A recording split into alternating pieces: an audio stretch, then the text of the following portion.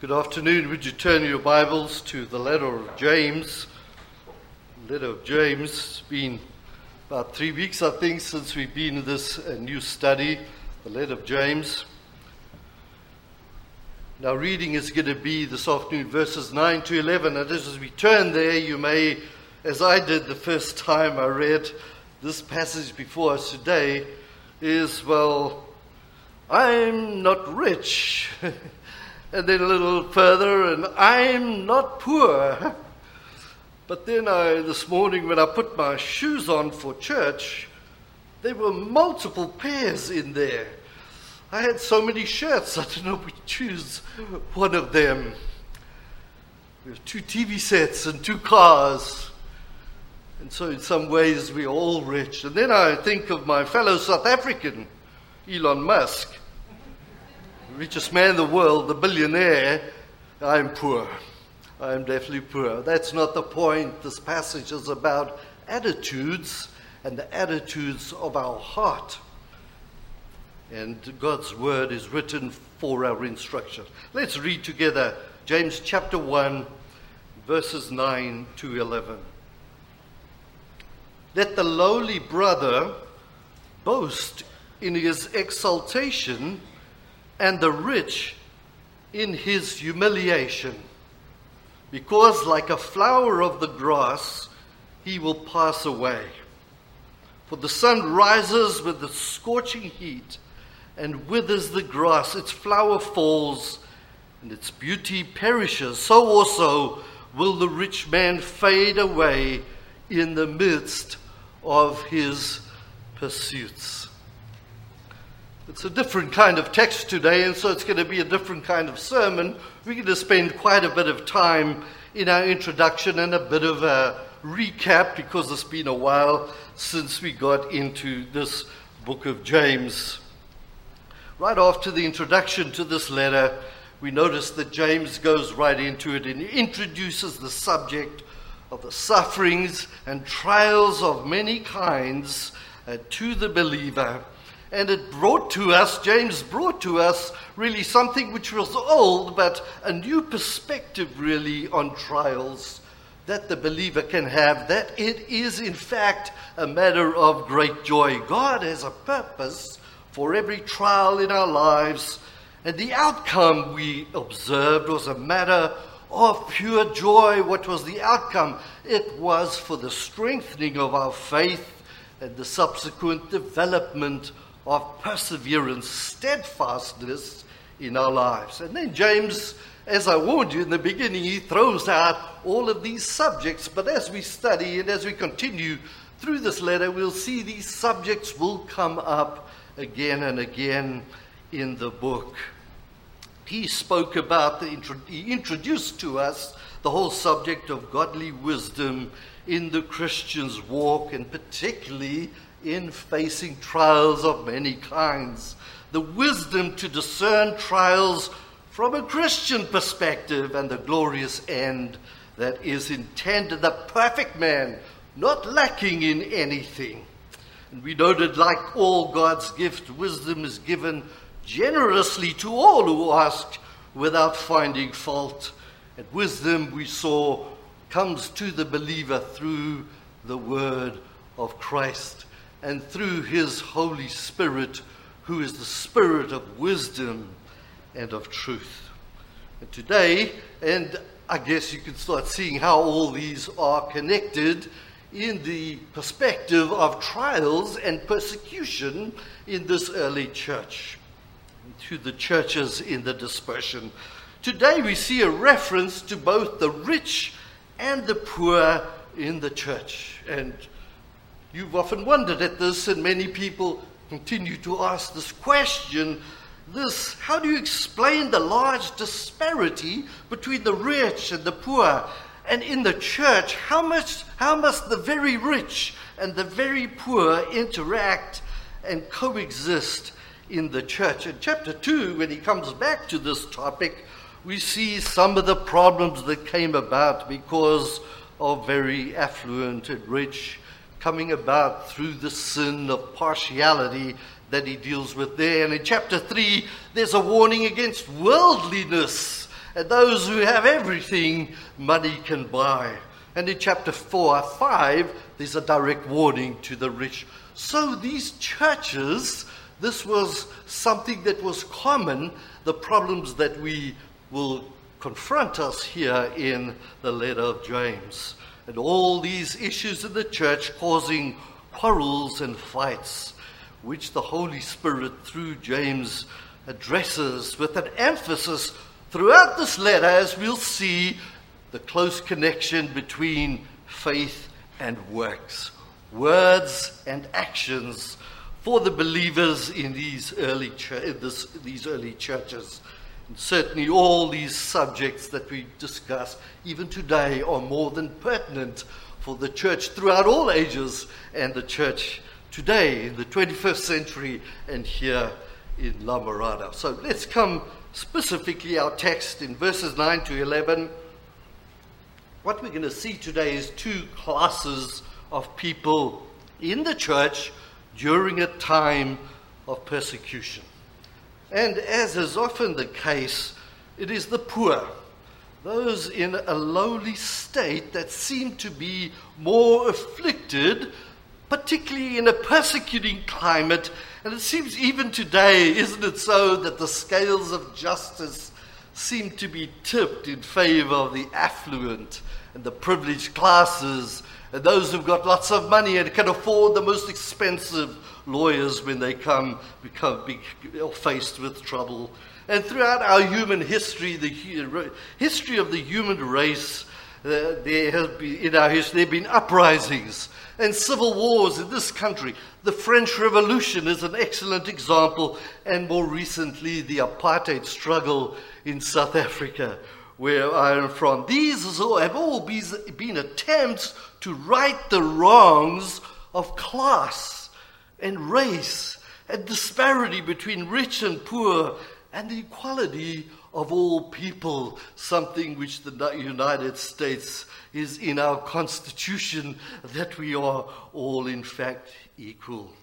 And James and other apostles address some of these things in the early church. But today, two classes of people. Firstly, those who are lowly, the poor, and the humiliated in this world, and particularly those because of trials or persecutions, they were suffering more if you read between the lines. And the second class of people, the brothers who are rich in this world and seemingly unaffected by trials as the poor are, and poverty and persecution. And the same way as we came to suffering and trials for the believer, again today we'll see that the wisdom of God goes against worldly and conventional wisdom, which encourages the world to act the exact opposite way in which the church tells us to react for the believer, namely the poor, humiliated, and afflicted. Boast, says James, in your low estate. This is your exaltation. And you rich, humble yourselves. Boast in your humiliation. Both are to rejoice and even boast in their respective commands. And brothers and sisters, again, when we come to any of these subjects, we hold before us one who, though he was in the bosom of the Father, the eternal Son, became man. And he knew what it was to walk this earth as a perfect man. For you know the grace of the Lord Jesus Christ, that though he was rich, yet for your sake he became poor, so that you by his poverty might become rich. So we hold always before us the example of Christ. Before we come to the actual commands to these two groups of people, we ought to take note, as you come to the text, two things. The first thing is that James is addressing Christian brothers. He's addressing both the poor and the rich in the church. That's important. Secondly, he's not insinuating that it is only the poor or the lowly that are brothers. He's not addressing the rich in the world, those outside the church, but the wealthy brother in the church. And so the wealthy man, as much as the poor man, can be a partaker of the grace of God. Note the text in verse 9. It says, let the lowly brother boast in, and then verse 10, and the rich in. Though it doesn't say that, I believe this is the sense of these two verses.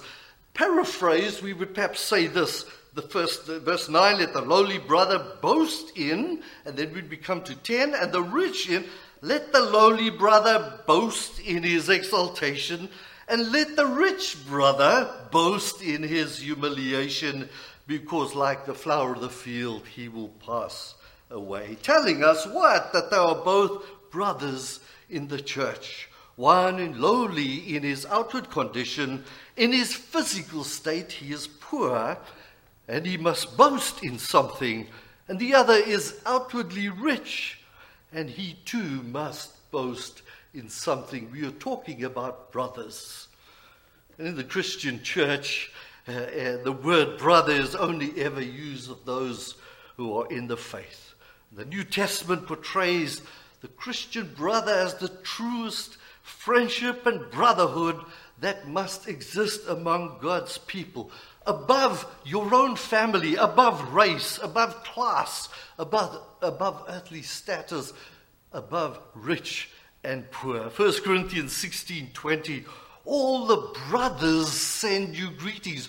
All the brothers, everybody in the church, whether black or white or purple or yellow or rich or poor or governors or poor farmers, whatever it may be. The grace of God extends to the poor and the rich and all other classes of people indiscriminately by God's sovereign grace and choice. Galatians chapter 3, for in Christ Jesus you are all sons of God through faith. For as many as you were baptized into Christ have put on Christ.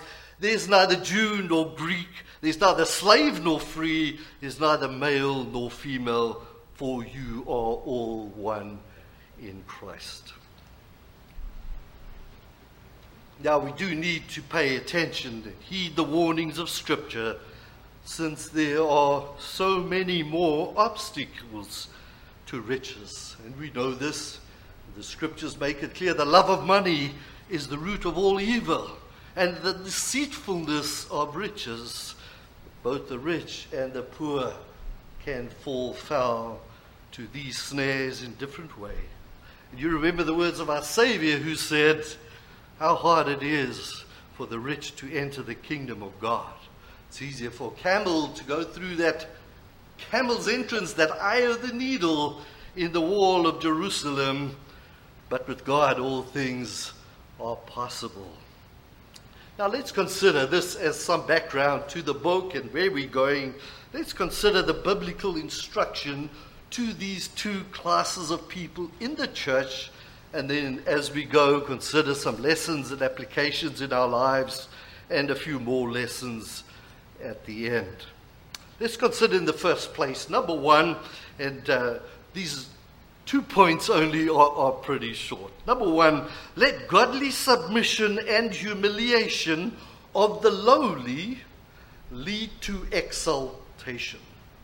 Let godly submission and humiliation of the lowly lead to exaltation. Verse 9, let the lowly brother boast in his exaltation. The Scriptures teach us it's better to be of a lowly spirit with the poor than to divide the spoil with the proud. And that's Proverbs 16. And as James contrasts the rich in this text to those in low condition, that is how we know they're talking about the poor condition as their state, not the state of their heart, but their state of their wealth. And we need to consider also, as I mentioned, the climate of persecution in the church at this time. The implication is not merely poor, as may be the state of many in the world and even in the church, but in particular the poor for Christ, those persecuted and afflicted often expressed in the scriptures by humility and humiliation, those who are oppressed and afflicted. Our text says, let the lowly brother. This is a command. This is a directive. Let the lowly brother, but it's kind of a group statement, isn't it? It's not, hey, you the lowly brother, but rather, Church of Jesus Christ, let the lowly brother. In other words, let the church facilitate this. Bring the lowly brother up. Encourage him to accept his lowly state. He is poor. He is poor in state, as opposed to a very rich man in the church, and we see this come up in James afterwards. Exalt him in this, encourage him, let him take joy in this, as it is from God's hand. And brothers and sisters, this is an important lesson for us, that God has placed you where he has, and God has put you in a state that you are. And that state may change as you work and travel through life. That state may get better, or that state may get worse. But exalt the lowly brother, especially in terms of persecution. And we read elsewhere in the New Testament scriptures, those persecuted while in prison, their property was confiscated. And perhaps some of these very poor were those very people. It's from God's hand. Make it a matter of boasting, particularly when you're afflicted for the gospel. Those who suffer affliction or this state of being poor, do not murmur. Do not murmur about afflictions or being under afflictions, or endeavor by any means to come out of this. I'm going to buy a lotto ticket every week until I'm rich. I'm sick of being poor. It's easy to murmur, but boast of them for Christ's sake, because God has put me here as a privilege of the worth of our Christian privilege. Let him look upon his privileges as a matter of boasting. As the apostle puts it, it is a sharing in the sufferings of Christ when we suffer for him. There's a wonderful example of the church in Macedonia. And this is heartwarming, and this is such a great lesson when they were collecting money for the churches. Who was the church that did the best? It was the ones who were the poorest. In spite of extreme poverty and affliction, it resulted in a harvest of generosity on their part for the glory of God. 2 Corinthians 1, you may know the passage. 2 Corinthians 8, we want you to know, brothers, about the grace of God that was given among the Macedonian churches. For in a severe test of affliction, their abundance of joy, no murmuring, their abundance of joy under a severe test of affliction and their extreme poverty. The abundance of affliction and extreme poverty have overflowed in a wealth of generosity on their part, the poor and the afflicted. The scriptures teach us in many places God gives grace to the humble, but opposes the proud. And the humble state, those in a humble state are blessed when it is accompanied by a humbleness of spirit. Because many are humble in state, but their hearts are hard, and their wills are unbent. This is your exaltation. So rejoice in your suffering, in your poverty, in your affliction. Humble yourselves under the mighty hand of God, and he will lift you up. Brothers and sisters, the church is to lift up the lowly in state and in heart, and encourage them in that lifting up. It is a privilege to suffer and to be lowly for the name of Christ. And in Revelation chapter 2, verse 9 is a wonderful verse, for he knows. When you're afflicted, God knows. Saint, when you're brought low, not because of your own sin, but you're brought low in state, and the providences are heavy on your life, Christ knows. In Revelation, read 2 verse 9, I know your tribulation and your poverty, but you are rich. But you are rich. The church must be careful not to despise the poor, and especially those who are a part of God's church and whose afflictions are on account of their faith. This problem of the rich and the poor comes up all over Scripture. And the Lord's Supper, which we will partake of soon, you remember the problem in the Corinthian church. There was stinking rich in the church, and there were those who could not even afford a meal. You remember 1 Corinthians 11. What? Do you not have houses to drink in? Or do you despise the church of God and humiliate those who have nothing? This was happening in the church. What shall I say to you? Shall I commend you in this? No, I will not. It's Christ's words we need to remember, brothers, whether it's about earthly poverty or afflictions, the state of our hearts towards our brothers and sisters in Christ. God may set his people in the lowest rank of men, as was our Saviour's experience. Blessed are the poor in spirit, for theirs is the kingdom of heaven. And what of our Saviour? He was rich. He owns the cattle on 1,000 hills. He created all things. And what is it? He humbles himself and came to earth as a man. And then what? He was despised and afflicted. Man of sorrows, accounted with grief. He was one from whom men hide their faces. They were embarrassed of him. He was despised, and we esteemed him not. The vilest and lowest conditions we find ourselves in does not excuse us from murmuring. Though lowly and poor, yet you may rejoice in the Lord your God. You remember King David. What a great king, and how big he was and wonderful he was, in spite of his sin and the things. What happens at the end of his life? He's fleeing from his own son Absalom, barefoot across the Kidron brick, and he's running from his own son, and in his affliction he cries out, what? Oh God, you are a shield to me. You are my glory and the lifter of my head. Brothers and sisters, when we are afflicted, God is with us and he knows us. And we must glory in our sufferings, and in our afflictions, and in our poverty, if that's ever our case. We may glory in this, that we belong to him.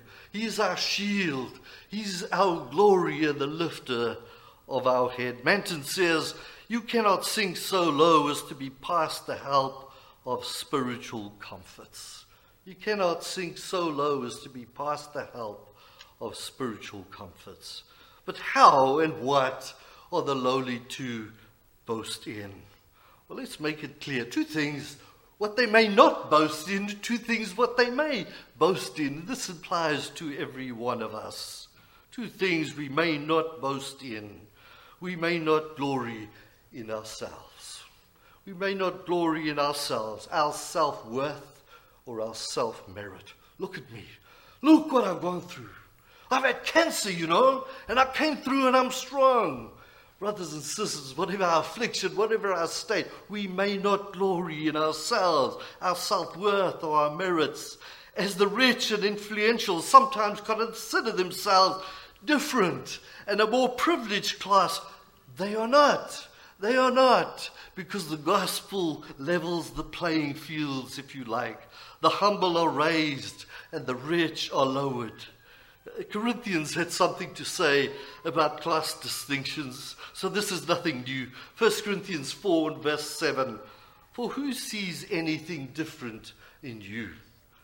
What do you have that you did not receive? If you received it, then why do you boast as if you did not receive it?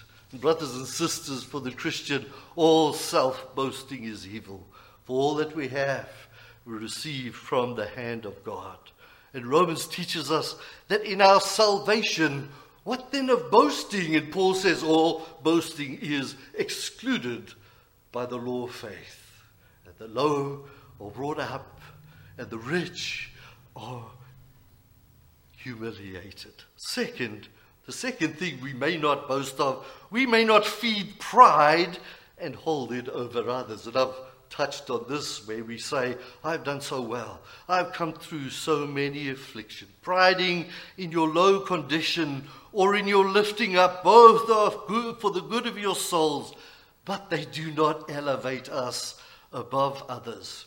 And I love this passage in Isaiah where he kind of brings a humor into this. And there's even some spiritual songs made after this verse who say, keep to yourself. Don't come near me, for I am too holy for you. You know what God says? These are smoke in my nostrils, a fire that burns all the day. No, brothers and sisters, in and of ourselves and our state and our afflictions, whatever we have, there is no boast in the believer. But our boast is, secondly, there's two things we may boast in. Two things. Our boast is in God, to glorify God and never exalt self. We may glorify God, never exalt self. Psalmist cries in Psalm 34, my soul makes its boast in the Lord. Let the humble hear and be glad. The believer's only legitimate boast is in the Lord. Jeremiah chapter 9, thus says the Lord, let not the wise man boast in his wisdom. Let not the mighty man boast in his might. Let not the rich man boast in his riches. But let him who boasts boast of this, that he knows and understands me, that I am the Lord who practices steadfast love, justice, righteousness in these things. For in these things I delight, says the Lord. The believer's boast is in his God. And the second thing, and you've probably guessed this one, what may we boast of? We may boast, we must boast in the cross of Christ and the value of those privileges to us as believers.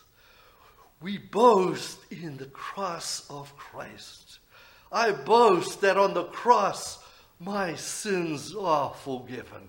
I boast that though I'm poor and afflicted, every spiritual blessing the heavenly places has been poured out on me. This is what we may boast of. Galatians 6 and 4, far be it from me to boast except in the cross of our Lord Jesus Christ, by which the world has been crucified to me and I to the world. Spiritual treasures and inward riches are the best comforts to the soul. James chapter 2 and verse 5, and we'll get there. Listen, my beloved brothers, has God not chosen those who are poor in the world to be rich in faith and heirs of the kingdom which he has promised to those who love him? Humble spirit, humble and a contrite heart, O God, you will not despise. Our second point, the second directive, that is to the poor, to the rich. Let worldly status and exaltation of the rich lead to humiliation. Let worldly status and exaltation of the rich lead to humiliation. Remember, I paraphrase, let the rich brother boast in his humiliation, because like the flower of the grass, he will pass away. So the poor man, rejoice that you are spiritually exalted, and the rich that he is, though outwardly rich, spiritually humbled. Grace makes them both even and alike before God. They stand on the same level. The poor that is low, that he is exalted, and the rich that he is high, that he is humbled, to both then a matter of joy and glory and boasting in the grace of God. This is about the attitude of the heart. And we know that there are charges in Scripture, several charges in Scripture, particularly to the rich. Evidence of the danger of the deceitfulness of riches and the importance of a humble spirit and directives to use their wealth for the good of God's people and through the glory of his name. And 1 Timothy is a great one to go to. I'm not going to say much on this point. 1 Timothy 6. As for the rich in this present age, charge them basically to humble themselves, not to be haughty, because that comes naturally with money and fame, the fancy car and the fancy shoes. Nor to set their hopes on the uncertainty of riches, but on God who richly provides us with everything to enjoy. They are to do good, to be rich, yes, in good works, to be generous and ready to share. And that way they are storing up for themselves as a good foundation for the future, that they too may take hold of that which is truly life. These brothers in these churches who exalted, and face it, and we'll get there in James, he says, a rich man comes into church. The governor arrives with his bodyguards and whatever. We're going to make room for him, aren't we? Governor's here today. Bring him in. This is what happens in James. The brothers in these churches exalted in the eyes of men, particularly that seem to have escaped persecution, perhaps because of their high standing, their lofty position, or the influence of their riches, are not to trust in their riches or in their elevated status, but to humble themselves and to boast in this humiliated position as God's grace to them. Why? Because riches are here today and gone tomorrow. Why? Because riches are like the flowers of the grass. They're so transient and quick. Have you seen the flowers of the grass? No, because they're here tonight. Tomorrow they're gone. You don't see, I think, these little puff-like candy things are flowers for the grass. For the sun rises with its scorching heat, withers the grass. Its flower falls, its beauty perishes. So also will the rich man fade away in the midst of his pursuits, his earthly pursuits. And here I thought of examples of rich men in the scriptures who were entrusted with great riches. And they had to learn, some by bitter experience, to humble themselves before God, to learn by being brought low, to trust and exalt in God alone, to glory in Him, even in their humiliation. And of course, Solomon is one man, in spite of his great riches, in spite of Solomon's wonderful wisdom, he was stripped of the kingdom. 600 wives. And what happened? In his old age, they turned him away from following after God, and he followed after false gods. Job is another wonderful lesson, a righteous man before God who lost near everything but his life. From being one of the richest men, the most respected men in the land, to being destitute, sitting on a dung heap and scraping the boils off his body. He is brought low, but he trusts in God. Though he slay me, I will hope in him. In verse chapter 13. Again in chapter 19. For I know that my Redeemer lives, and at the last he will stand upon the earth. After my skin has thus been destroyed, yet in my flesh I shall see God. And then, you know the story of Job. God speaks to him in the end, and he silences himself, and he is humbled even further. Job answered the Lord and said, Behold, I'm of small account. I've spoken once. I shall not, what shall I answer you? I shall lay my hand upon my mouth. I've spoken once, and I will not answer. Twice, but I will speak no further. Brothers and sisters, even the rich need to be brought low. And whatever our state upon the earth, when I'm low, when I'm exalted, when I'm humble, let your boast and your glory be in the Lord. He is the one who brings princes to nothing, who raises the destitute from the dung heap in exaltation. And Christian brothers and sisters, remember that we at the last, at the end, shall all be raised up to reign with him. As sons, we will be fellow heirs with Christ and receive that crown of righteousness which God has promised to those who love him. There then the attitudes, the conflicts that we will see and more in the book of James.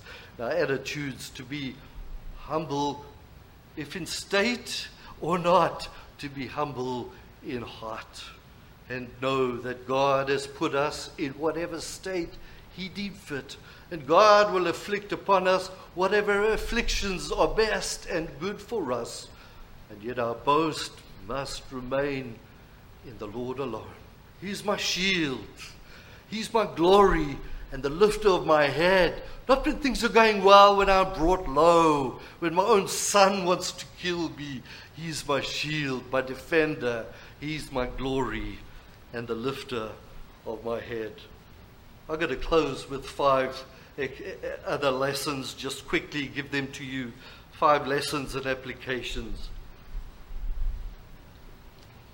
Never argue with providence. Someone mentioned this in the quarterly, you may remember from the sermon. Never argue with providence, and never use your suffering or your low condition as an excuse to sin. Never use your low condition or your suffering as an excuse to sin. How easy we go on our child when something terrible has happened, and they can be as bad can be, and deserve that. But we go easy on them, and we look the other way perhaps. Never use your suffering and your affliction and your state as an excuse for sin. It's not your misery, but your sinful passions which cause you to sin.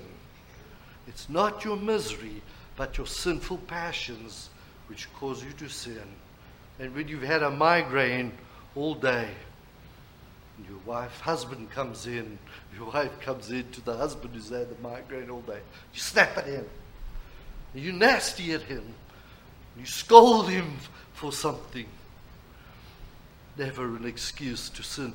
It is your passions that cause you to sin. Number 2, no matter how low your condition or how great your affliction, we are never beyond the spiritual comforts of God's word. No matter how low our condition, no matter how great our affliction, we are never beyond the spiritual comforts of God's word.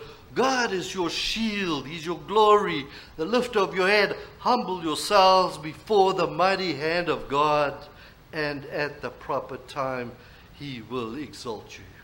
1 Peter 5 and verse 8. Number three, when you are brought low, refresh your hearts with a sense of your privileges.